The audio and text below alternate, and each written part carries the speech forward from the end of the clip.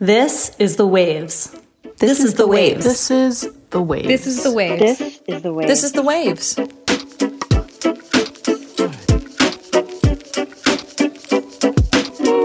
Welcome to The Waves, Slate's podcast about gender, feminism, and this week, heaving bosoms. Every episode, you get a new pair of women to talk about the thing we can't get our minds off. Get your mind out of the gutter.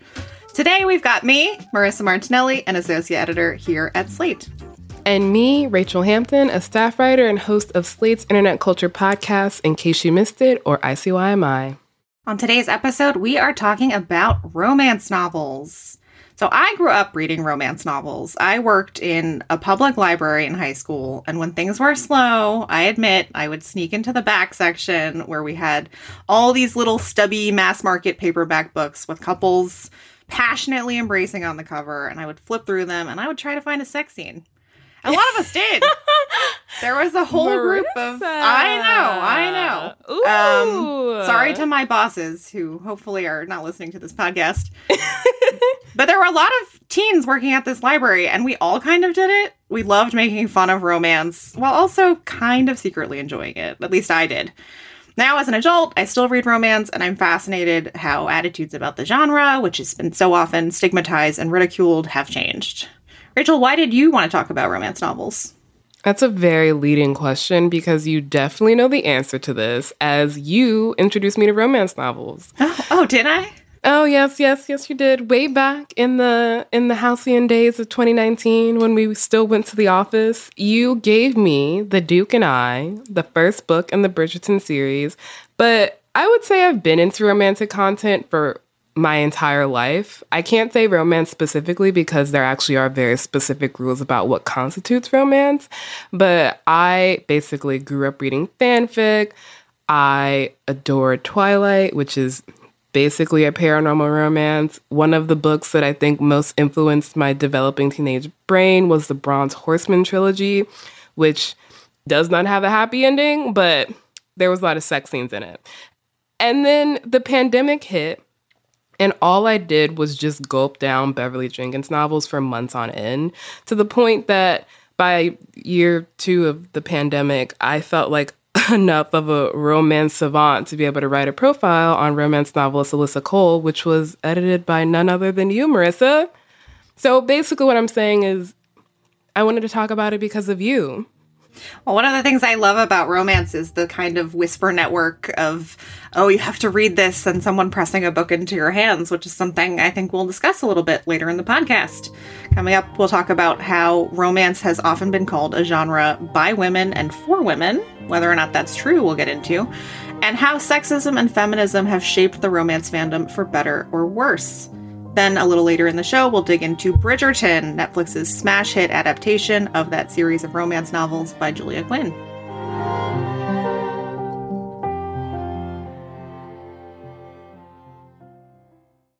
Hello, it is Ryan, and we could all use an extra bright spot in our day, couldn't we? Just to make up for things like sitting in traffic, doing the dishes, counting your steps, you know, all the mundane stuff. That is why I'm such a big fan of Chumba Casino. Chumba Casino has all your favorite social casino-style games that you can play for free anytime, anywhere with daily bonuses. That should brighten your day a little. Actually, a lot. So sign up now at ChumbaCasino.com. That's ChumbaCasino.com. No purchase necessary. VGW Group. Void where prohibited by law. See terms and conditions. 18+. Hey Waves listeners, if you are loving the show and want to hear more, subscribe to our feed. New episodes come out every Thursday morning. And while you're there, check out our other episodes too, like last week's about the subversive nature of Westerns and Power of the Dog, which earned Jane Campion a Best Director win at the Oscars. If you're a Waves fan, you might remember that a few weeks ago, Lily Loughborough and Nicole Perkins had a terrific discussion about romantic comedies. And if you're thinking, aren't romance novels kind of the same thing? Buckle up, because the genre has its own unique history and plenty of baggage to go with it. You often hear romance described as a genre by women and for women. And we'll get into why that's not entirely true in a bit. But it is true that there is a long history of sexist stigma associated with reading and writing romance novels, and that women's role in shaping the genre plays a big part of that. But before we get into that, I do think we actually have to define what we mean by romance. I feel like there's this misconception, which I held actually for a long time, that romance basically means anything with a couple in it. But that is not true. You can kind of trace the origins of the modern day romance novel back centuries, to Samuel Richardson's Pamela, to Anne Radcliffe, to, of course, the big baddie in the room, Jane Austen, the Brontes. But today, the Romance Writers of America, which is the major organization for authors in the genre and a group that we will get into later, explains the pretty strict definition for romance as a literary genre. There are really only actually two rules. There must be a central love story, and it has to have a happy ending. No exceptions. Romance has a reputation for being kind of silly, in part because it is something that focuses on, love and romance and hope, which for whatever reason in our society are things that are not considered serious and vital. And also because, for a long time it was relegated to sort of, oh, this is for a female audience. But, smart women read women all the time. I read romance. You read romance, Rachel. Stacey Abrams reads romance and also writes her own romance novels. So let's unpack a little bit what we like about the genre. For me, it's, to start, an interiority to the female characters that you don't necessarily get from, for example, romantic comedies. And I think that that's part of the, sexist stigma, is the idea that because it's taking place in a woman's head, it is therefore unserious. There's also a lot of different subgenres within romance. It's not all the dramatic clinch cover with people's clothes falling off that we tend to associate with it. In fact, you can actually read a lot into what's going on in a society by what romance novels are popular. So there's a type of romance novel that centers around a billionaire, probably most famously in the 50 Shades of Grey books, which Sarah MacLean persuasively pointed out in the New York Times coincided with the recession, a time where a lot of women felt that they were expected to both do the lion's share of the housework and also hold down a job. So you can see the appeal there of having a steady source of income and the lavish lifestyle to accompany it. And that's true of a lot of romance, right? The fantasy is essential to the romance, including fantasies that may rankle different waves of feminists. You have rakes, who are a stock character in romance. They're sexually experienced, and they often seduce the virginal heroine. It's a fantasy. In fact, in Maya Rodale's Dangerous Books for Girls, The Bad Reputation of Romance Novels Explained, which is kind of my romance Bible, she has a very funny quote in there from romance novelist Courtney Milan, who crunched the numbers and the chances of finding a man in Victorian times who had unprotected sex with 500 women who did not have a venereal disease is 0.000000000 Oh my. 0.0000000000001%. Okay? It's not real. And women who are reading these books know it's not real. You often hear romance described as unrealistic, but we know that. That's not why we're reading these books. What about you, Rachel? What is it that you like about romance?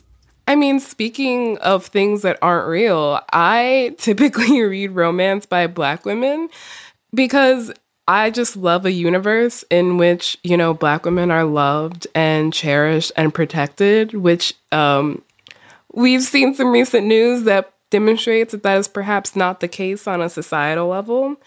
But you mentioned something earlier, which I think is really important, is that the happily ever after, this idea that there's always going to be a happy ending, is considered really puerile.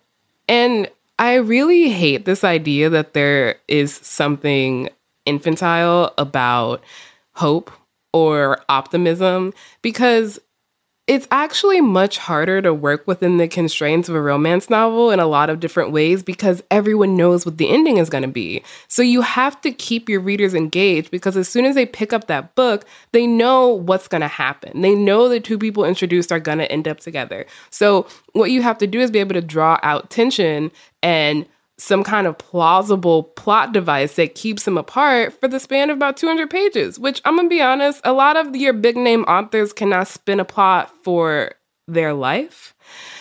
But, back to Black women. which is my main area of concern, there actually is a really long history of Black women reading romance. In fact, they always have, which is really surprising to a lot of people because up until the 80s, the industry was solidly white, as in mostly white authors writing about mostly white protagonists. And it wasn't until the 80s when Vivian Stevens revolutionized the industry and created the first imprint for Black romance that she helped launch writers like my beloved Beverly Jenkins and Sandra Kitt. She also founded the Romance Writers of America, which is now the largest trade organization for romance writers.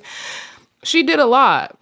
And a lot happened after she did that because between the 80s and now, there's a lot of shit that we can't quite get into because of time constraints, but suffice to say that Stevens was pushed out / left the industry, and Black romance writers and readers were mostly left with specifically Black imprints like Kamani from Harlequin until around 2015, which is a better situation than in the 80s, but not by much because Black romance was basically segregated into different imprints. It wasn't under like the main big imprints where all the money would come from.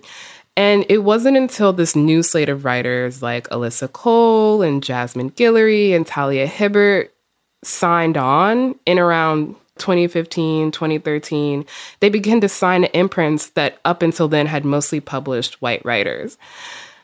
But, and Marissa, you're well aware of this drama, even as it became abundantly clear that romance readers wanted to read Black authors, and as importantly, romance novels by Black authors were not only successful within the genre, but outside of the genre, the RWA refused to recognize them in their annual awards. In 2017, no Black author had ever won in any category since the organization started giving awards in 1982.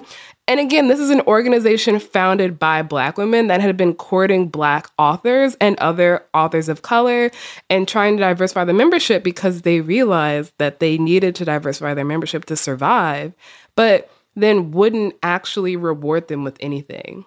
Yeah, and that systemic aversion to change, I think, is one of the many reasons why there's an enduring image of romance in pop culture that the genre can't seem to shake, despite efforts to shake it.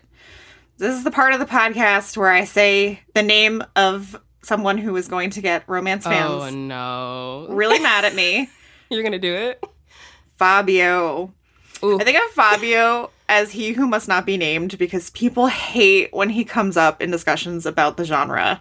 Fabio is, of course, Fabio Lanzoni, the famous cover model whose luscious long hair and inability to fully button his shirt led to him being featured on the cover of many, many romance novels. The exact number depends on who's counting, but it's very likely in the hundreds. Oh my God. In the 1980s and 1990s. Yeah, Fabio hails from an era of clinch covers, as they're called. Those are the covers where the couple is in a passionate embrace.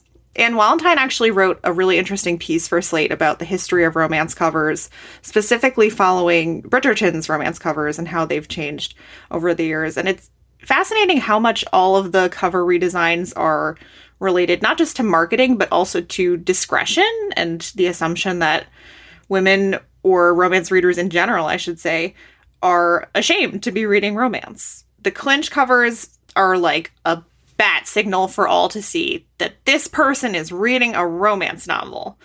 And not everyone wants to advertise that, and marketing departments have been figuring out how exactly to telegraph to readers, hey, this is romance, an incredibly popular genre, while also allowing them to, be discreet. That's really fascinating because Thank you, Rachel. I mean, a lot of the authors we were talking about, like Jasmine Guillory and Alyssa Cole and Talia Hibbert's recent series, are all cartoon characters rather than actual, like, real people on their covers. Yeah, cartoon characters are definitely one of the ways that they've kind of flattened romance into a general chick lit aesthetic.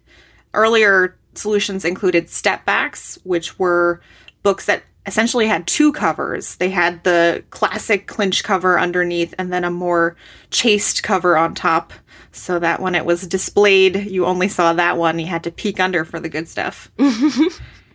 So Fabio got his start in that era of clinch covers, and even though romance has changed a lot as an industry, and that's not even, the full picture of what romance was in the 80s and 90s. Fabio endures. I mean, just last week, a movie came out starring Sandra Bullock, The Lost City, in which she plays a reluctant romance novelist. And her love interest is her cover model, who is definitely a Fabio type. He's got the long, flowing blonde hair, and everyone, when he goes to events, is like, take off your shirt. And the movie actually really engages with his identity. In fact, I think the villain at one point calls him Fabio sarcastically. But the movie comes to the conclusion that, it's pretty great to be Fabio, and it's pretty great to embrace romance. So there's always that tension between embracing the stuff that makes romance maybe be perceived as silly and pushing back against it. And I think when it comes to romance fans and romance novelists, they tend to be more on the side of pushing back against it instead of embracing it. Fabio's famed career is pretty indicative of a broader trend in romance novels too. Perhaps the most important characteristic of the male protagonist, which is that he is a large man. Capital L, capital M, large man. Large man TM is perhaps, I think, one of the first tropes I've noticed in romance. And what you're saying about that kind of tension between the legacy of romance and pop culture and what it currently is and what people are trying to embrace and what they're trying to push back against is really fascinating to me. As someone who covers internet culture, I often see Romancelandia, which is the affectionate name for where romance writers congregate on the internet, are often very much engaging with this tension.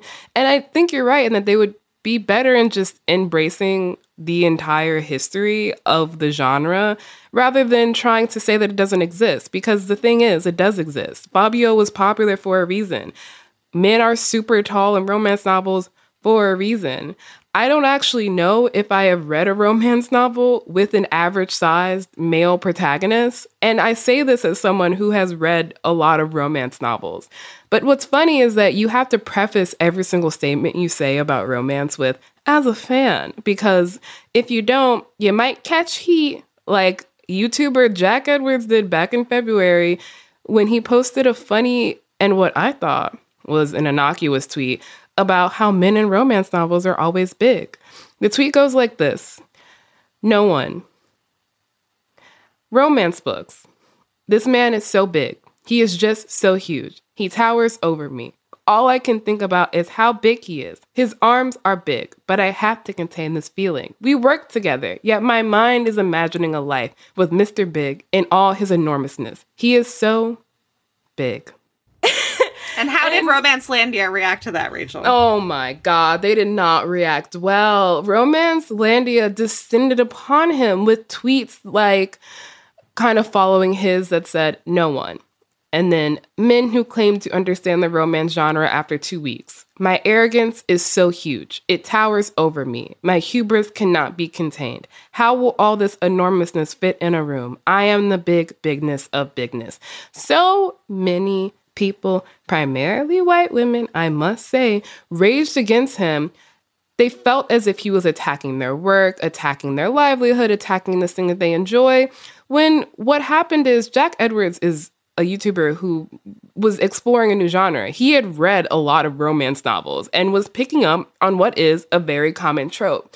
There's this very strange defensiveness and gatekeeping aspect of the romance community where only certain people are really allowed to comment on it, and everything traces back to sexism, which, yes, the industry has been historically maligned.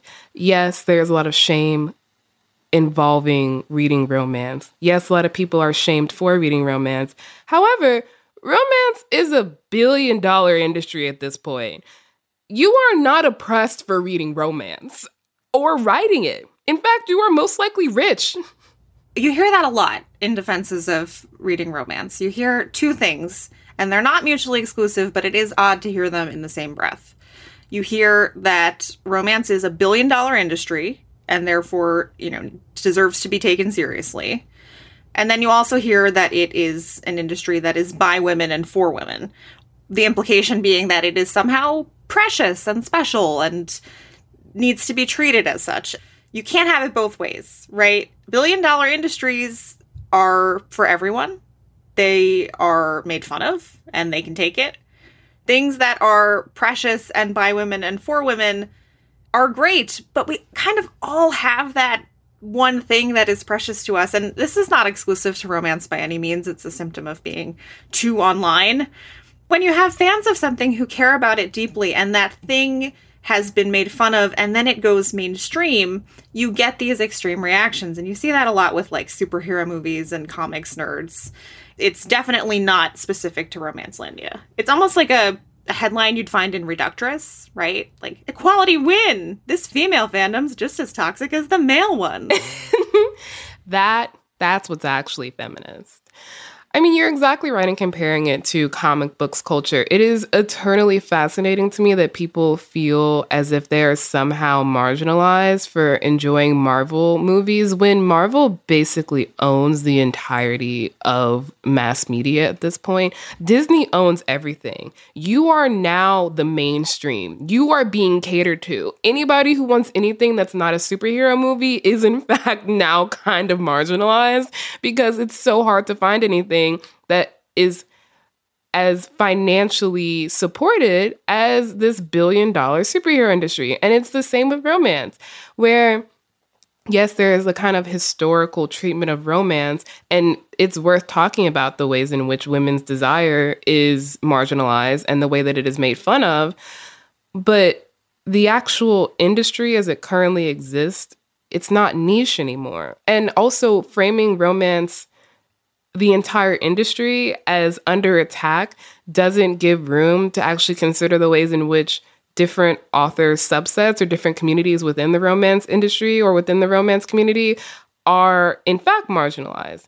Like disabled writers or queer writers or writers who don't want to write about men who are not large, writers who want to write about bodies that look different. Justice for the short kings. Justice for the short kings, justice for the fat women. Like, those are what we actually need to be worrying about. And Jack Edwards pointed out something that is very important, which is that there's a very specific way that people look in romance novels. And it's really funny to me that women, primarily women, came after him for this. Because if there's anything that women should understand, it's body ideals that are not realistic. I think as Bridgerton and other adaptations like it continue to push romance even further out of its niche category, you will see a widening of the audience, and it'll be interesting to see how Romancelandia reacts to that as, you know, outsiders essentially come into the genre and begin commenting on some of the rigid gender roles that maybe we don't notice because we've been reading them for so long. And I think that it can only be a good thing to see more diversity within the community and to shine more light on authors who do fit those marginalized identities, right? You know, as much as it's been dominated for a long time by straight couples and white women, you do have some amazing queer authors out there who are doing a lot of work to change that. Kat Sebastian, Cindy Rizzo, who writes lesbian romance. Alyssa Cole is writing women loving women romance. There is so much out there to choose from. And I think that as the audience expands, the options will only expand as well. We're going to take a break here, but if you want to hear more from Rachel and myself on another topic, check out our Waves Plus segment, Is This Feminist?, where today we're debating whether corsets, yes, corsets, are feminist. And please consider supporting the show by joining Slate Plus. Members get benefits like 0 ads on any Slate podcast and bonus content of shows just like this one. To learn more, go to slate.com/thewavesplus.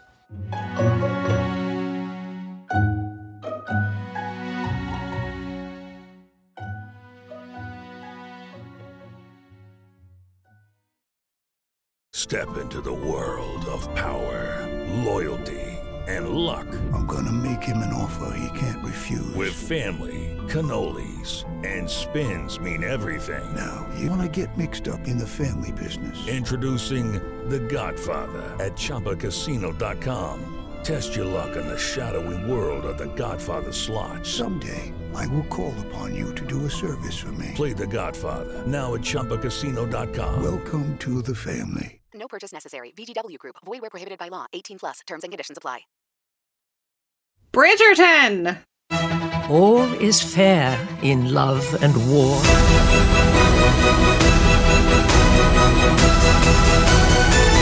Miss Daphne Bridgerton!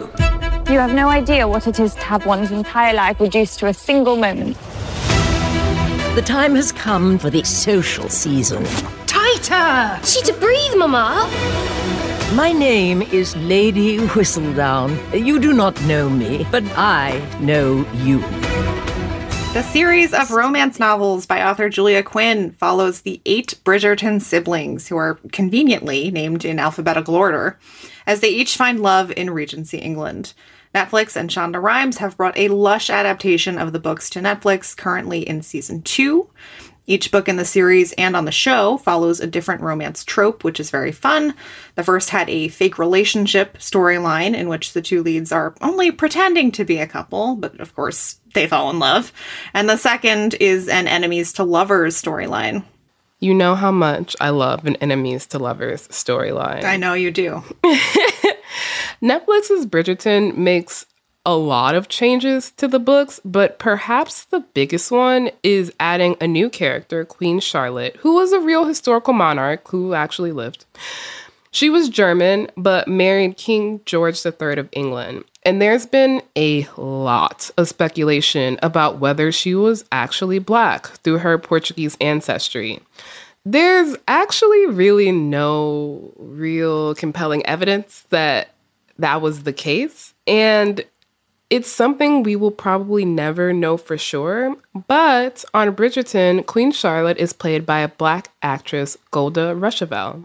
It's not simply colorblind casting either, because in the books, the Bridgertons are all white. Everyone in their society is white.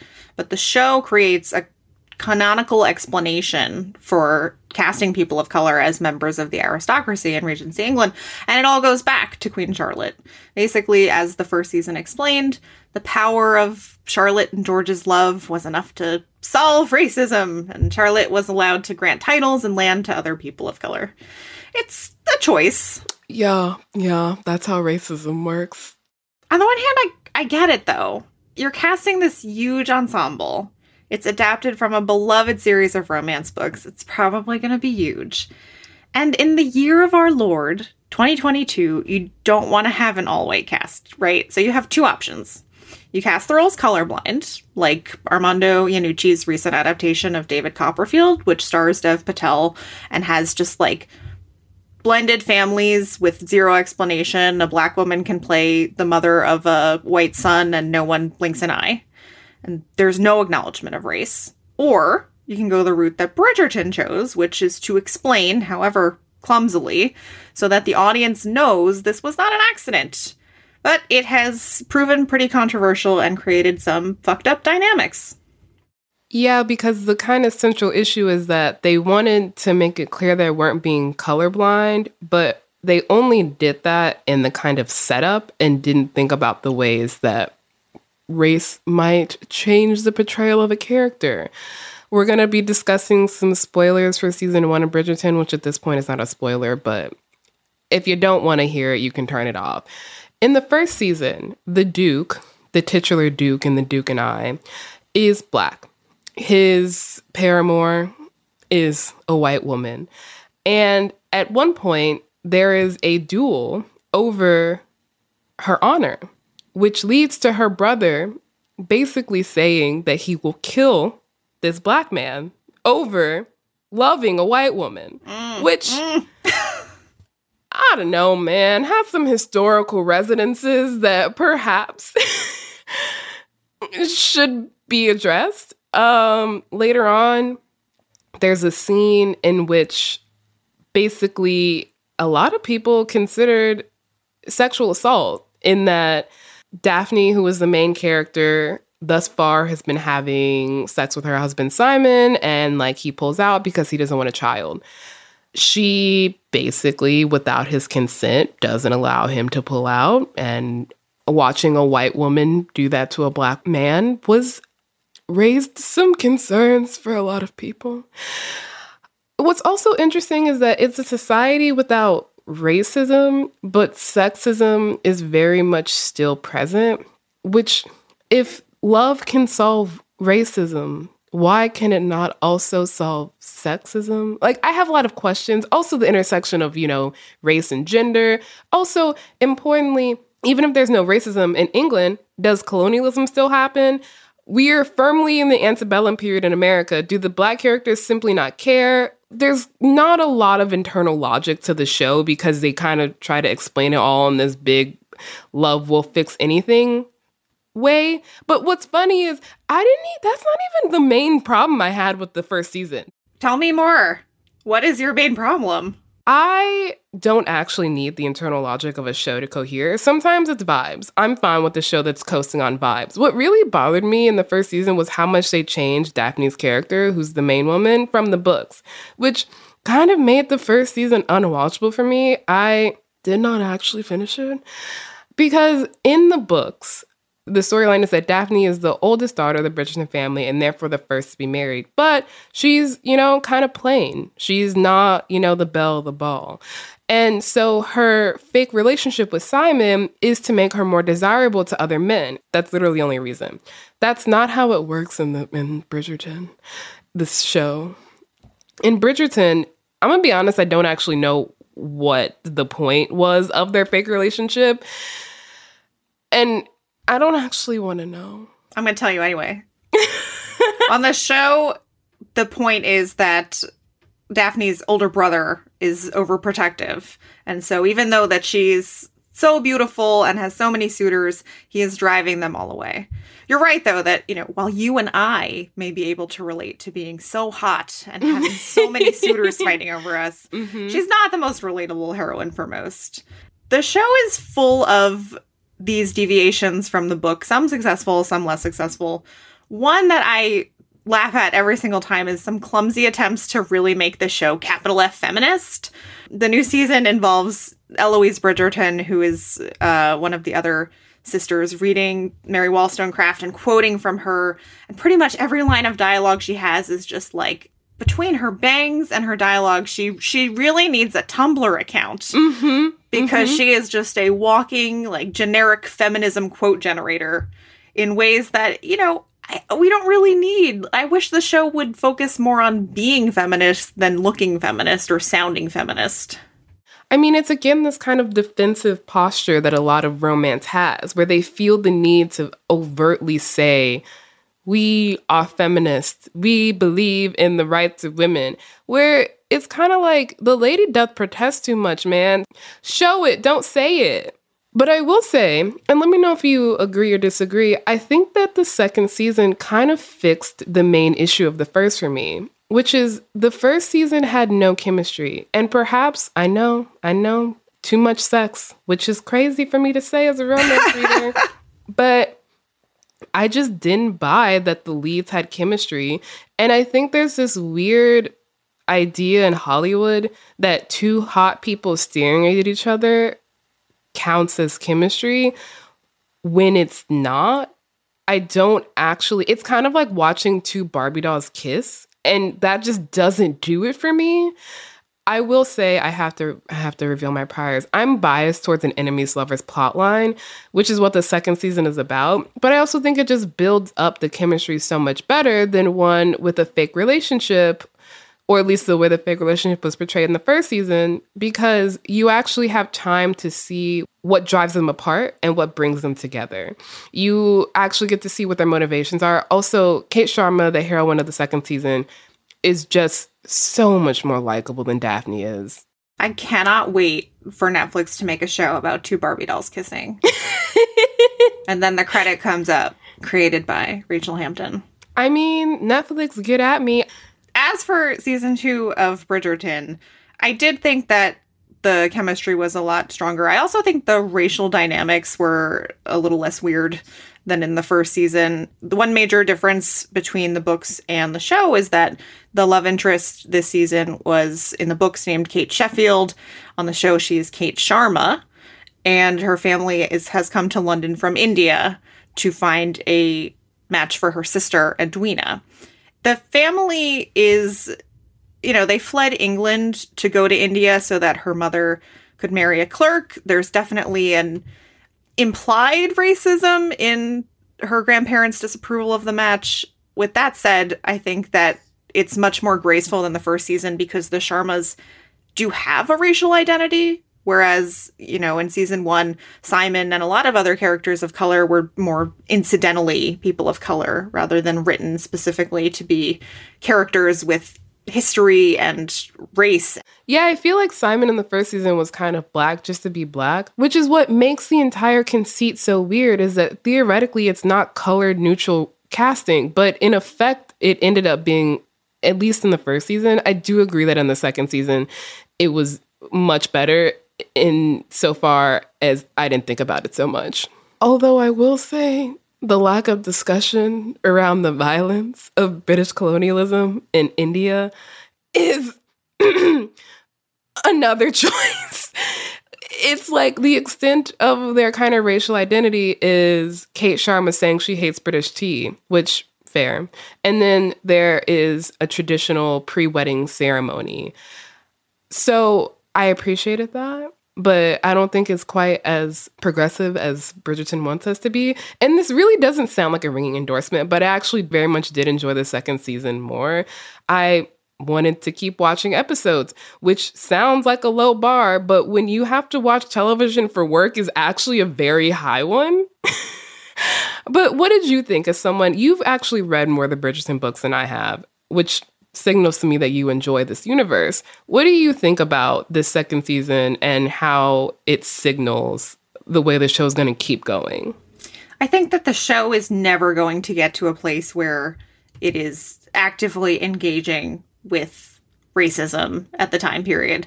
I think it's helpful to think of it as a fantasy universe, an alternate universe in a sci-fi sense, right? There was this one butterfly effect that has changed everything. And I think that, it's something that romance is always navigating, the relationship between escapism and the harsh realities of society.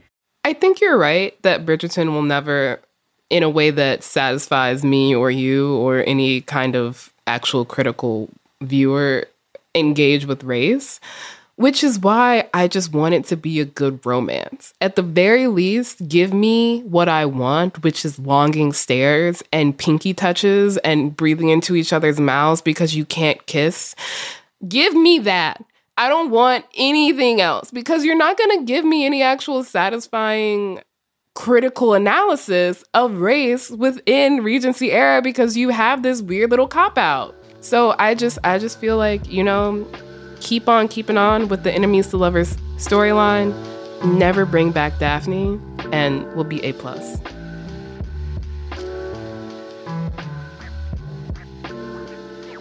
Before we head out, we want to give some recommendations. Rachel, what are you loving right now? So I'm going to recommend more romance, more Netflix romance specifically, which is season 1 of Virgin River on Netflix. It is another adaptation of a romance novel. That romance novel is not great. However, the adaptation does everything that you could possibly want in a romance novel adaptation. It's about this big city nurse who moves to a small town in California after the death of her husband. And so she's grieving, but she's also clearly feeling chemistry with this bar owner. And it's about how she's fitting into this small town with her big city ideas like CPS and actually following the chain of command in a medical scenario. What? And I know. What an uptight bitch. I know. But also importantly, there's a romance storyline between her, I guess, mentor / enemy, who is an older doctor in the town, and the mayor of the town. And they're both two older people, like in their 50s, 60s. If you watch Heart of Dixie, you'll recognize the older doctor's Brick Breland. And I actually just really loved seeing a romantic storyline between somebody who wasn't between the ages of 25 and 35. That sounds very unique. I'm going to check that out. What about you? What are you loving right now? I am going to recommend a podcast that is near and dear to my heart, and that is Hot and Bothered, which is hosted in this season by Lauren Sandler and by my dear friend, Vanessa Zoltan. Vanessa started this podcast as a podcast about first-time romance novelists. It has since become something of a romance book club where they tackle giants of the genre. In fact, Rachel, you were a guest on Hot and Bothered, weren't you? I was, to talk about Twilight, the trash content that made me. They did a season on Twilight and then abandoned it part of the way through because they realized that reading Twilight was not worth it. But they did move on to Jane Eyre, and they had a really terrific season. And their new season is about Pride and Prejudice by Jane Austen. I'm really looking forward to reading along with them. They're discussing chapters 1 and 2 on April 8th. So there is time for listeners to catch up. Vanessa is the person who metaphorically put the Duke and I in my hands. She is a fantastic mind when it comes to romance.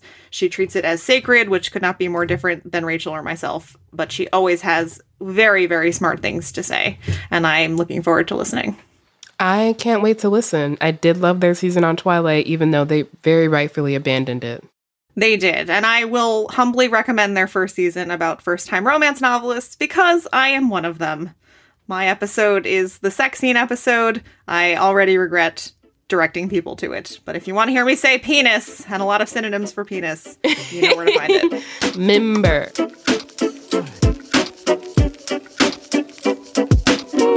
That's our show this week. The Waves is produced by Shayna Roth. Shannon Paulus is our editorial director, with June Thomas providing oversight and moral support. If you like the show, be sure to subscribe, rate, and review wherever you get your podcasts. We'd also love to hear from you. Email us at thewaves@slate.com. The Waves will be back next week. Different hosts, different topic, same time and place.